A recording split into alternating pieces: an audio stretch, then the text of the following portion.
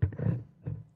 Now, I am trying, as you can see, to get into a new age here. I didn't bring my paper-written notes up here, so I guess I am stuck. If I don't do good, this doesn't work, I'm in trouble. Thank you so much, Mary. I really appreciate that music. Really helps, calm your heart and set the tone for the worship service, and I really enjoy that and appreciate that. It helps you focus on the Lord. I'm glad for each one of you to here this morning. Good to see your happy face. Sorry I wasn't here. I was back working on this. I'm trying to get it worked out. I'm just slow, that's all, but it's coming. The only problem is, I forgot again. Last week, remember I said I did all these notes, and I realized I couldn't print it. I went back this week and did it all again, and I said, wait a minute, you can't print these things out. And then, so I said, well, I'm going to have to take that with me. And then Bob reminded me, well, you don't have to print it out. Just take your whole computer up there. So that's where I'm at this morning. I brought the whole computer up here. I'm not going to be searching around. I'm just going to follow my notes here in the computer. Hopefully that'll work out okay. What I wanted to really think about this morning, we talked about it last week. The eye of man and the eye of God. Well, this week I want to look at the eyes of man and the eyes of God. And they're pretty much the same. Maybe a little distinction between the two, but there is so much in Scripture regarding this topic that it made it easy to come up with a second title. And actually, I realized I could come up with a third one here. There's just so much to cover. So we're going to focus on that again today and to try to recognize the value and importance of the eye or the eyes. And, whether we think about it or not, we use those expressions all the time, the same way they're used in Scripture. You ever see or use this expression or hear someone else use it? Something caught his eye. Or, in other words, it got your attention. It spoke to you. It communicated to you. Or did you ever say something about or try to instruct somebody and say, set your eyes on this? Or have you ever heard about giving him or her the eye? Well, maybe you have with your kids. I know my wife can tell you that. She's got a few stories to share about when the kids got just old enough, they didn't want to sit with mom and dad. It's that social thing, and they wanted to move up in the balcony, and we're down below. I'm just oblivious. I'm paying attention to what's going up front, watching the preaching, and she's always going like this, looking around. Pretty soon she'd look at him. If she didn't see something she liked, she gave him the eye. And that got some attention right there. I bet. You ever been hit between the eyes? Not literally, but metaphorically. We've used that expression a lot, don't we? We read something in the Scripture, and you say, man, it just hit me right between the eyes. The message that God was trying to communicate to me. Or what about a lovelorn or a girl who's gone goo-goo over somebody, and we say she has stars in her eyes? Well, I guess that happens to guys too. Here's what happens to me. My eyes were bigger than my stomach. Oh, man, you know that one, see? That happens to me too often. His eyes were bigger. What about this one? I only have eyes for you. Two people trying to communicate, and this person is trying to communicate with the other one. I only have eyes for you. If only that were always true. Well, what about this one? His eyes popped out. There isn't in one of these we mean literally. Now, some can be literal, but most of these we take metaphorically as a means of expression to communicate either what's going on in my heart or what they see in the other person's. We say, I couldn't believe my own eyes. Well, we're talking about the physical eye, which saw something, but in the heart. Remember we talked last week about the close connection between the eyes and the heart? And we say, I couldn't believe my own eyes. I saw it, but down here, it was hard to believe. I just couldn't hardly take it in. Or we might say something like, we see eye to eye. We agree with each other. How we understand each other complements the other person. We see eye to eye. Or scripturally, we hear of God saying that about Israel, that Israel is the apple of his eye. In other words, I hold or regard you in a very tender way, in a very precious and special way. We might try to fool somebody by saying, or we might say something back to somebody, say, you can't pull the wool over my eyes. I cannot be deceived. I see right through what you're trying to do. So that's two involved there. I can see right through what you're trying to do. So you can't pull the wool over my eyes. Or another biblical expression, an eye for an eye. Well, that can be literal, but it may not be. It may just mean an equal payment. Eye for an eye and a tooth for a tooth. It means just pay them back in equal kind. For whatever you've lost, you bring loss upon them. Or we might give somebody the evil eye. Right? You disagree with someone over something, give them the evil eye. Hey, all the moms probably, the kids, think at some point in their life, every mother has this. Eyes in the back of her head. How does she always know what I'm doing? Why does she always catch me at just the wrong time? When I'm doing something, Mom has a way of catching me. Eyes in the back of her head. Or what about this? It's a biblical one, but you hear this all the time in the realm of athletics. Keep your eye on the goal, or the prize, or the basket, or the bat, the ball, whatever.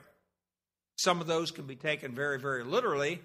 But if I said, like, keep your eye on the ball, but if I said keep your eye on the goal, it means just always understand what's at the end. What are we ultimately aiming for?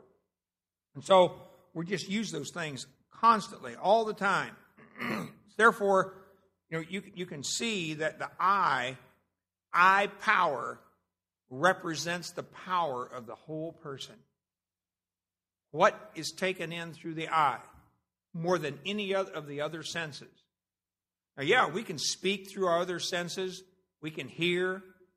We can communicate with smell, with touch, and so forth. But far and above all the others, the eye has more to say than anything else. And the Bible has more to say than anything else concerning the eye or the eyes. Now, Scriptures tell us in 2 Chronicles, and you don't have to turn to all of these. I'll tell you when I really need you to stop and focus on some of these, and we'll turn to them. In 2 Chronicles 16:9, it says, "For the eyes of the Lord run to and fro throughout the whole earth to show himself strong in the behalf of those whose heart is perfect toward him." And again, we see that close connection here between the eyes and the heart. But the emphasis here, the Lord is looking throughout the whole earth. And then as well, in Zechariah chapter 4, verse 10, he says, "Who hath despised the day of small things? For they shall rejoice and shall see the plummet in the hand of Zerubbabel, those 7. They are the eyes of the Lord which run to and fro through the whole earth." God searches, he knows the whole earth. Yet on the other hand, Proverbs 15:3, "The eyes of the Lord are in every place, beholding the evil and the good." But if we want to narrow that focus down, and I think we alluded to this one, or I may have even read this last week, Deuteronomy 11:12 says, concerning this land, Moses is describing this land that he's about to lead Israel into, and he says it's a land which the Lord thy God careth for. The eyes of the Lord thy God are always upon it, from the beginning of the year even unto the end of the year. Oh yeah, his eyes are upon it all right. But in Amos chapter 9, verse 8, he says, "Behold, the eyes of the Lord God are upon the sinful kingdom. So yes, he knows. He knows what's going on. He understands the condition of a nation here. A nation in which God said, my eyes will never leave it. My eyes are always upon it. Even what's going on in Israel today. The Lord knows what's going on. His eyes are upon that land. He hasn't removed them. He has yet to fulfill all that he promised he would do for that land. And he will. Now, Genesis chapter 6 and verse 8. Let's look at a couple of these that probably we're very familiar with, but I think we ought to take a look at them. Genesis chapter 6 and verse 8. Well, if I would get out of Exodus, I could find Genesis. Does anybody know just immediately what that verse says without even turning? But Noah found grace in the eyes of the Lord. You know, that's significant when you consider that God looked upon the earth and he saw nothing but wickedness in man. And the whole earth, he says, had become corrupt. And yet, so here we have God, he looks at the whole earth, and yet he sees also one man.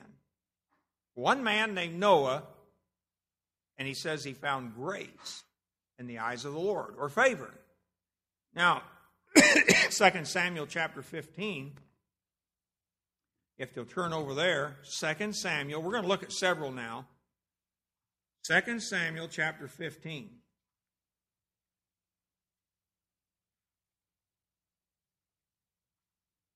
Verse 25.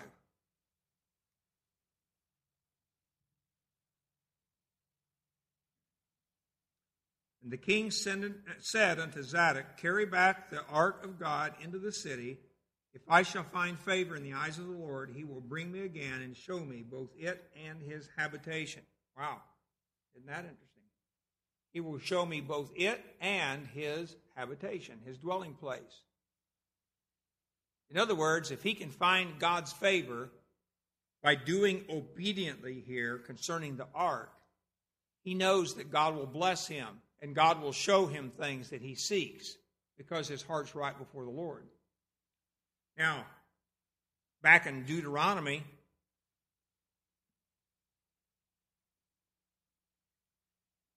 in chapter 13, verse 18, the Lord said, when thou shalt hearken to the voice of the Lord thy God to keep all his commandments, which I command thee this day, to do what is right in the eyes of God, the Lord thy God.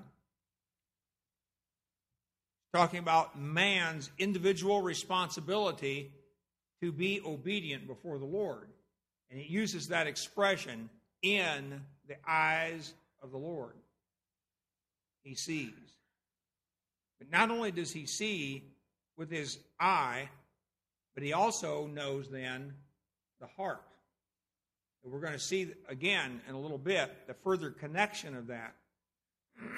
In 1 Kings 15 and verse 5. Turn over there now. 1 Kings chapter 15 and verse 5. Actually, there's a couple of verses there we want to look at.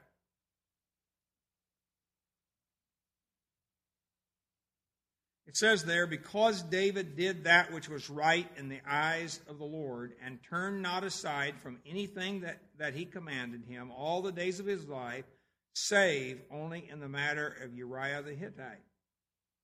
All right, David, in his life, if you look at the overall characterization of how David lived his life before the Lord, he said he did right. Except in one thing there, the matter of Uriah the Hittite. And of course, that includes Bathsheba as well. But now, look at verse 11.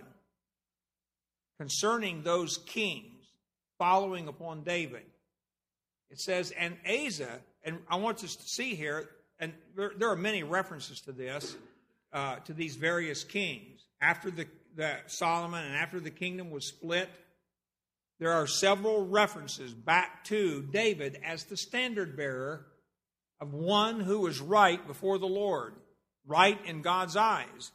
And he says there, Asa did that which was right in the eyes of the Lord, as did David his father. But in 1 Samuel 26:24, 1 Kings 16:25, just a chapter over, it says there, but Omri wrought evil in the eyes of the Lord and did worse than all that were before him.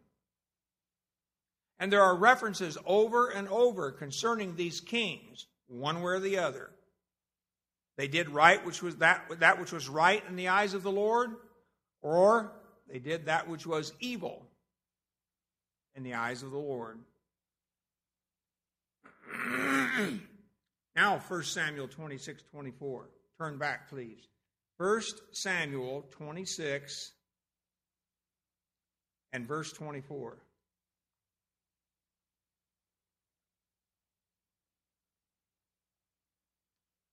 There's an interesting passage. If you start with verse 22, David answered and said, Behold the king's spear, and let one of the young men come over and fetch it. Now you remember from that verse then, the scene here, that David had gotten the spear of King Saul while he was sleeping. And in verse 23 it says, The Lord render unto every man his righteousness and his faithfulness, for the Lord delivereth thee into my hand today. Delivered thee, rather. But I would not stretch forth mine hand against the Lord's anointed. And behold, as thy life was much set by this day in mine eyes, so let my life be much set by in the eyes of the Lord, and let him deliver me out of all tribulation. That is to say, Saul, as I valued your life today by refusing to take your life, by respecting and honoring the fact that you are the Lord's anointed, he said, may the Lord place great value on my life, because I honored God. I refused to kill Saul. I respected the Lord's anointed. Now, with that in mind, there's much to say in Scripture concerning the Lord's judgment. Now, we're in 1 Samuel, so just turn a few chapters back to 1 Samuel 16.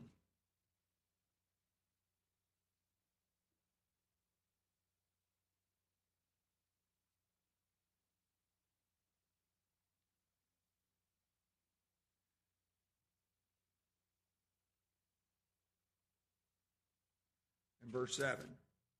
1 Samuel 16 and verse 7. Now again, this is a very familiar incident, but it points out, again, another truth of the Lord's eyes and man's eyes being contrasted. Verse 7 says, But the Lord said unto Samuel, Look not on his countenance, nor on the height of his stature, because I have refused him. For the Lord seeth not as man seeth. For man looketh on the outward appearance, but the Lord looks on the heart. Now that expression, man looks on the outward appearance, literally says this: man looks for the eyes, but the Lord looks for the heart. And that's the difference. We tend to look at the eyes.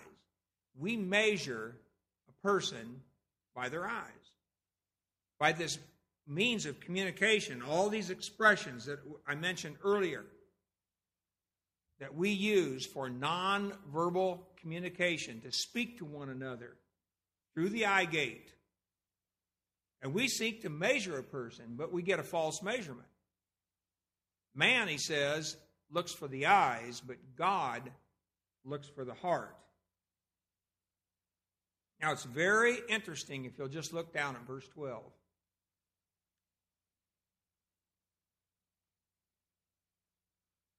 And he sent and brought him in. Now, if you look at verse 11, Samuel said to Jesse, Are here all thy children? And he said, There remaineth yet the youngest, and behold, he keepeth the sheep. And Samuel said unto Jesse, Send and fetch him, for we will not sit down till he come hither. And he went in verse 12 and brought him in. Now he was ruddy and withal of a beautiful countenance, and goodly to look to. And the Lord said, Arise, anoint him, for this is he. And that again, that word countenance, it means he's of fair eyes. So in one expression, God tells us, beware of the way you look at men, at the eyes. And yet on the other hand, when it came to David, he says he has fair eyes. He's good to look at. He's the one. Anoint him, for this is he. And yet, when it came time to give the ultimate evaluation of David's life, how did God speak concerning David? He said, he's a man after my own heart. And that was the key significance. In spite of the fact that, Saul was no ugly man.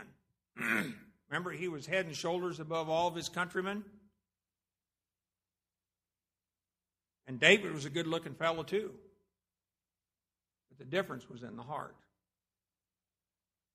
Man was focusing on the outward appearance, looking with the eyes to make his decision or make his judgment. Well, God doesn't judge with his eyes.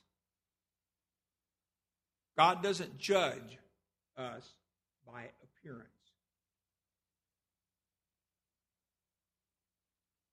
Isaiah chapter 11. I think that's where I want to go. Let me see if I for sure want to do that next. Yeah, let's do that. Isaiah 11. I think this is a really interesting passage right here. It tells us something. It reveals to us something about the character of God and his Messiah. And this is a messianic passage concerning the branch of Jesse. And he says there in verse 1, And there shall come forth a rod out of the stem of Jesse, and a branch shall grow out of his roots, and the Spirit of the Lord shall rest upon him, the Spirit of wisdom and understanding, the Spirit of counsel and might, the Spirit of knowledge and of the fear of the Lord, and shall make him of quick understanding in the fear of the Lord. And he shall not judge after the sight of his eyes, neither reprove after the hearing of his ears. God doesn't do like we do. We take the means that we have at our disposal. We judge by appearance too often. We try as hard as we may to get to the motives of a man's heart. But the point is, he says, that's where God looks all the time. That is where the ultimate future judgment will be. The fact that God does not judge, he says, after this, this is his Messiah here. He will not judge or reprove after the sight of his eyes. Well, what's he going to look to? Well, he only has one place to go that will reveal the motives of man. And we find that over and over. And this would make it an excellent follow-up study, I suppose, on the heart of man. Because the Lord will go straight to our heart. And when we stand before him at his judgment seat, it's our heart that he's going to measure. Not how finely we dressed, or whether we wore a tie or not, or, had the right perfume on, or all sorts of other things that are pleasing to us and that we value. And oftentimes, we do value them in the right way. There are appropriate places to be rightly dressed. And there are inappropriate things. But these will be of no consequence at the judgment seat of Christ. It will all be our heart. I told somebody the other day, I don't vote. I don't get involved in politics, political process, or anything. But if they would they would put up a referendum or something and outlaw tithes, I'd be tempted to go vote on that. Say, I agree. Let's do away with them things. That'd be one weakness I'd have right there. I could give in to that. And I like them. I like good-looking ties and all that sort of thing. But, I like going without them too. I'm afraid that if I gave them up, ties, it's just almost like this. I think of them too as a choker, They teach discipline. They help you stand up a little more upright. I got a feeling if I gave up ties, I'd probably get too lax and lazy, and that wouldn't be good for me. So I go wear them anyway because I know it's good for my soul. Well, that's the way I view them. All right. A couple other points. We're going to get done hopefully way early today because I kept you over way long last week. So a couple more verses. Well, I'll say a couple. About 4 more, I hope, here. And we'll be done. 1 John 2:11. Let's go there. 1 John 2, verse 11. I think there's some things that were very constructive regarding this. And I hope you remember from last week that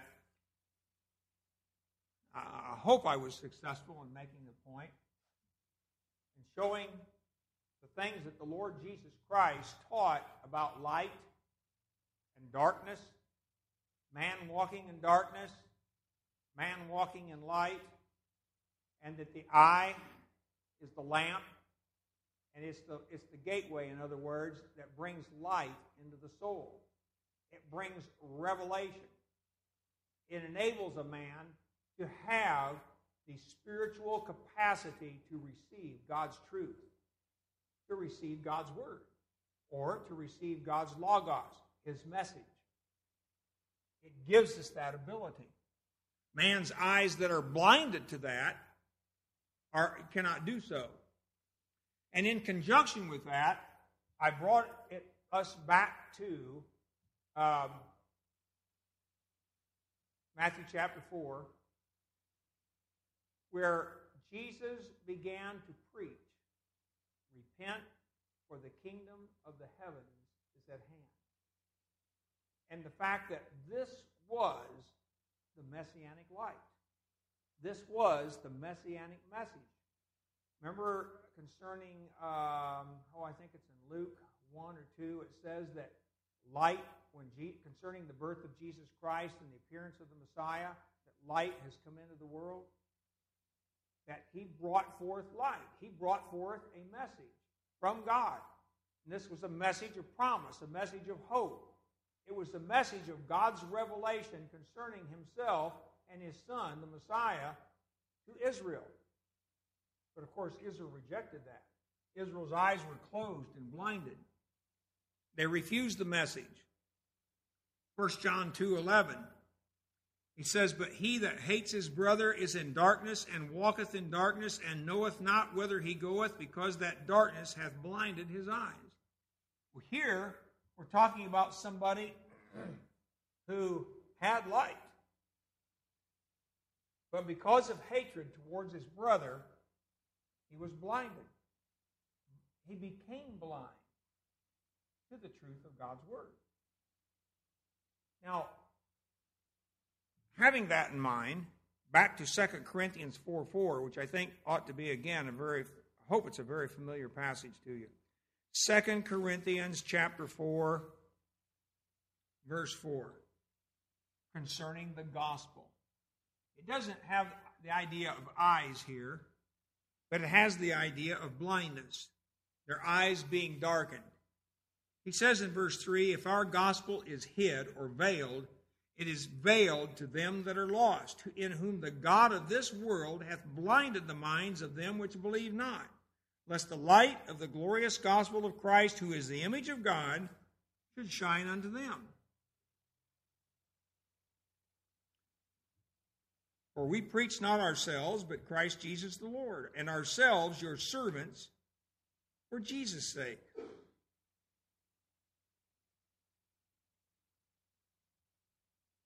For God, who commanded the light to shine out of darkness, hath shined where? In our hearts. Well, how was it that it shined in our hearts?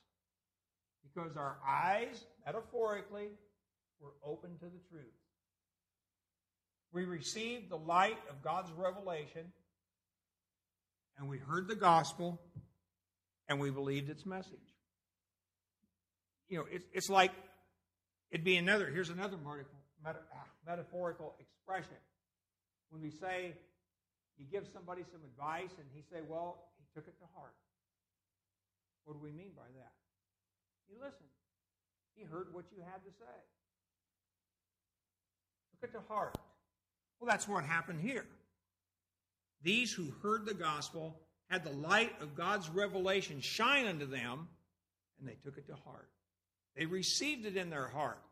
Or as we said back last week in Luke chapter 8, concerning the word of the kingdom, he says, he that receives the word in a good and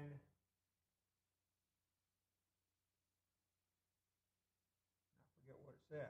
Is it a noble heart? I think it's a good and noble heart or something to that effect. The point was, it's the condition of the heart concerning the reception of the message of God's truth. Now, Acts chapter 26, verse 18. We'll close with this. These two, I got two here, we'll close with these.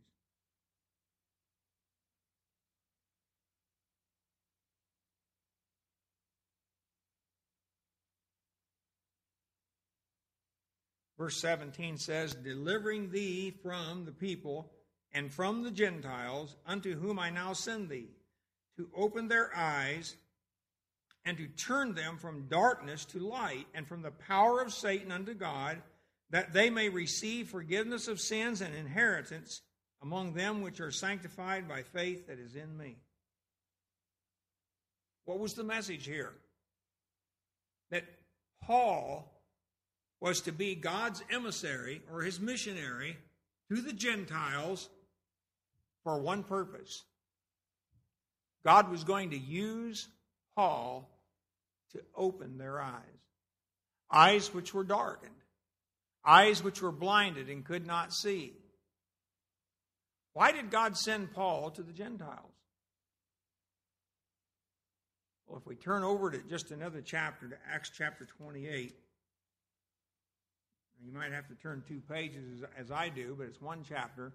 At chapter 28 and verse 27.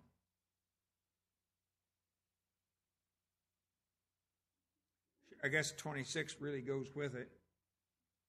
He says, saying, go unto this people and say, hearing ye shall hear and shall not understand, and seeing ye shall see and not perceive.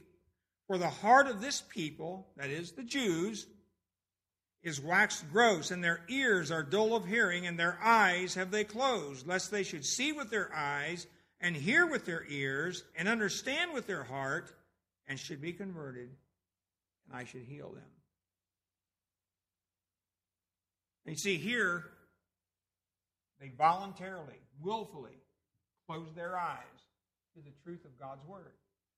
They rejected and refused the message.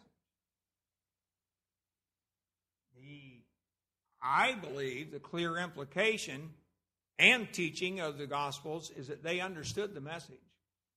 They had the light, and then turned right around and closed their eyes and refused the gospel message.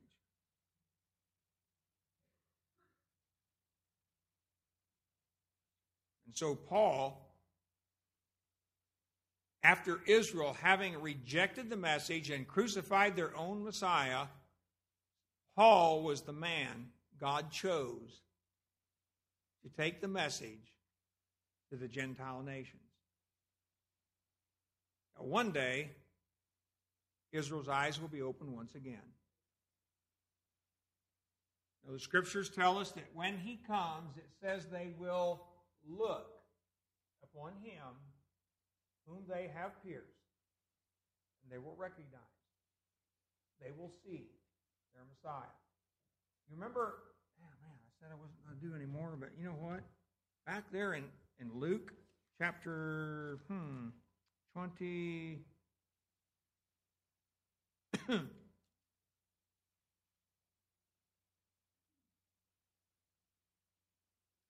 Oh, I just thought of something. Let's see. Oh, yeah, right there it is. You know, after the crucifixion of the Lord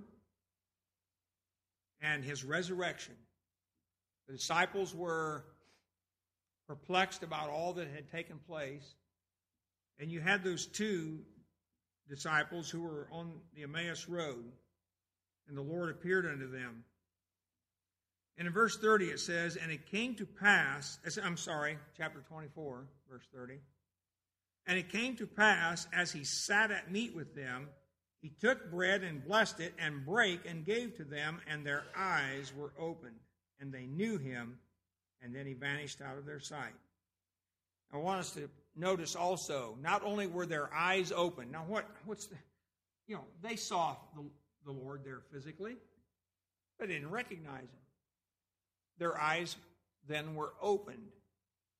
And in verse 32 it says, and they said one to another, did not our heart burn within us while he talked with us on the way, and while he opened to us the Scriptures?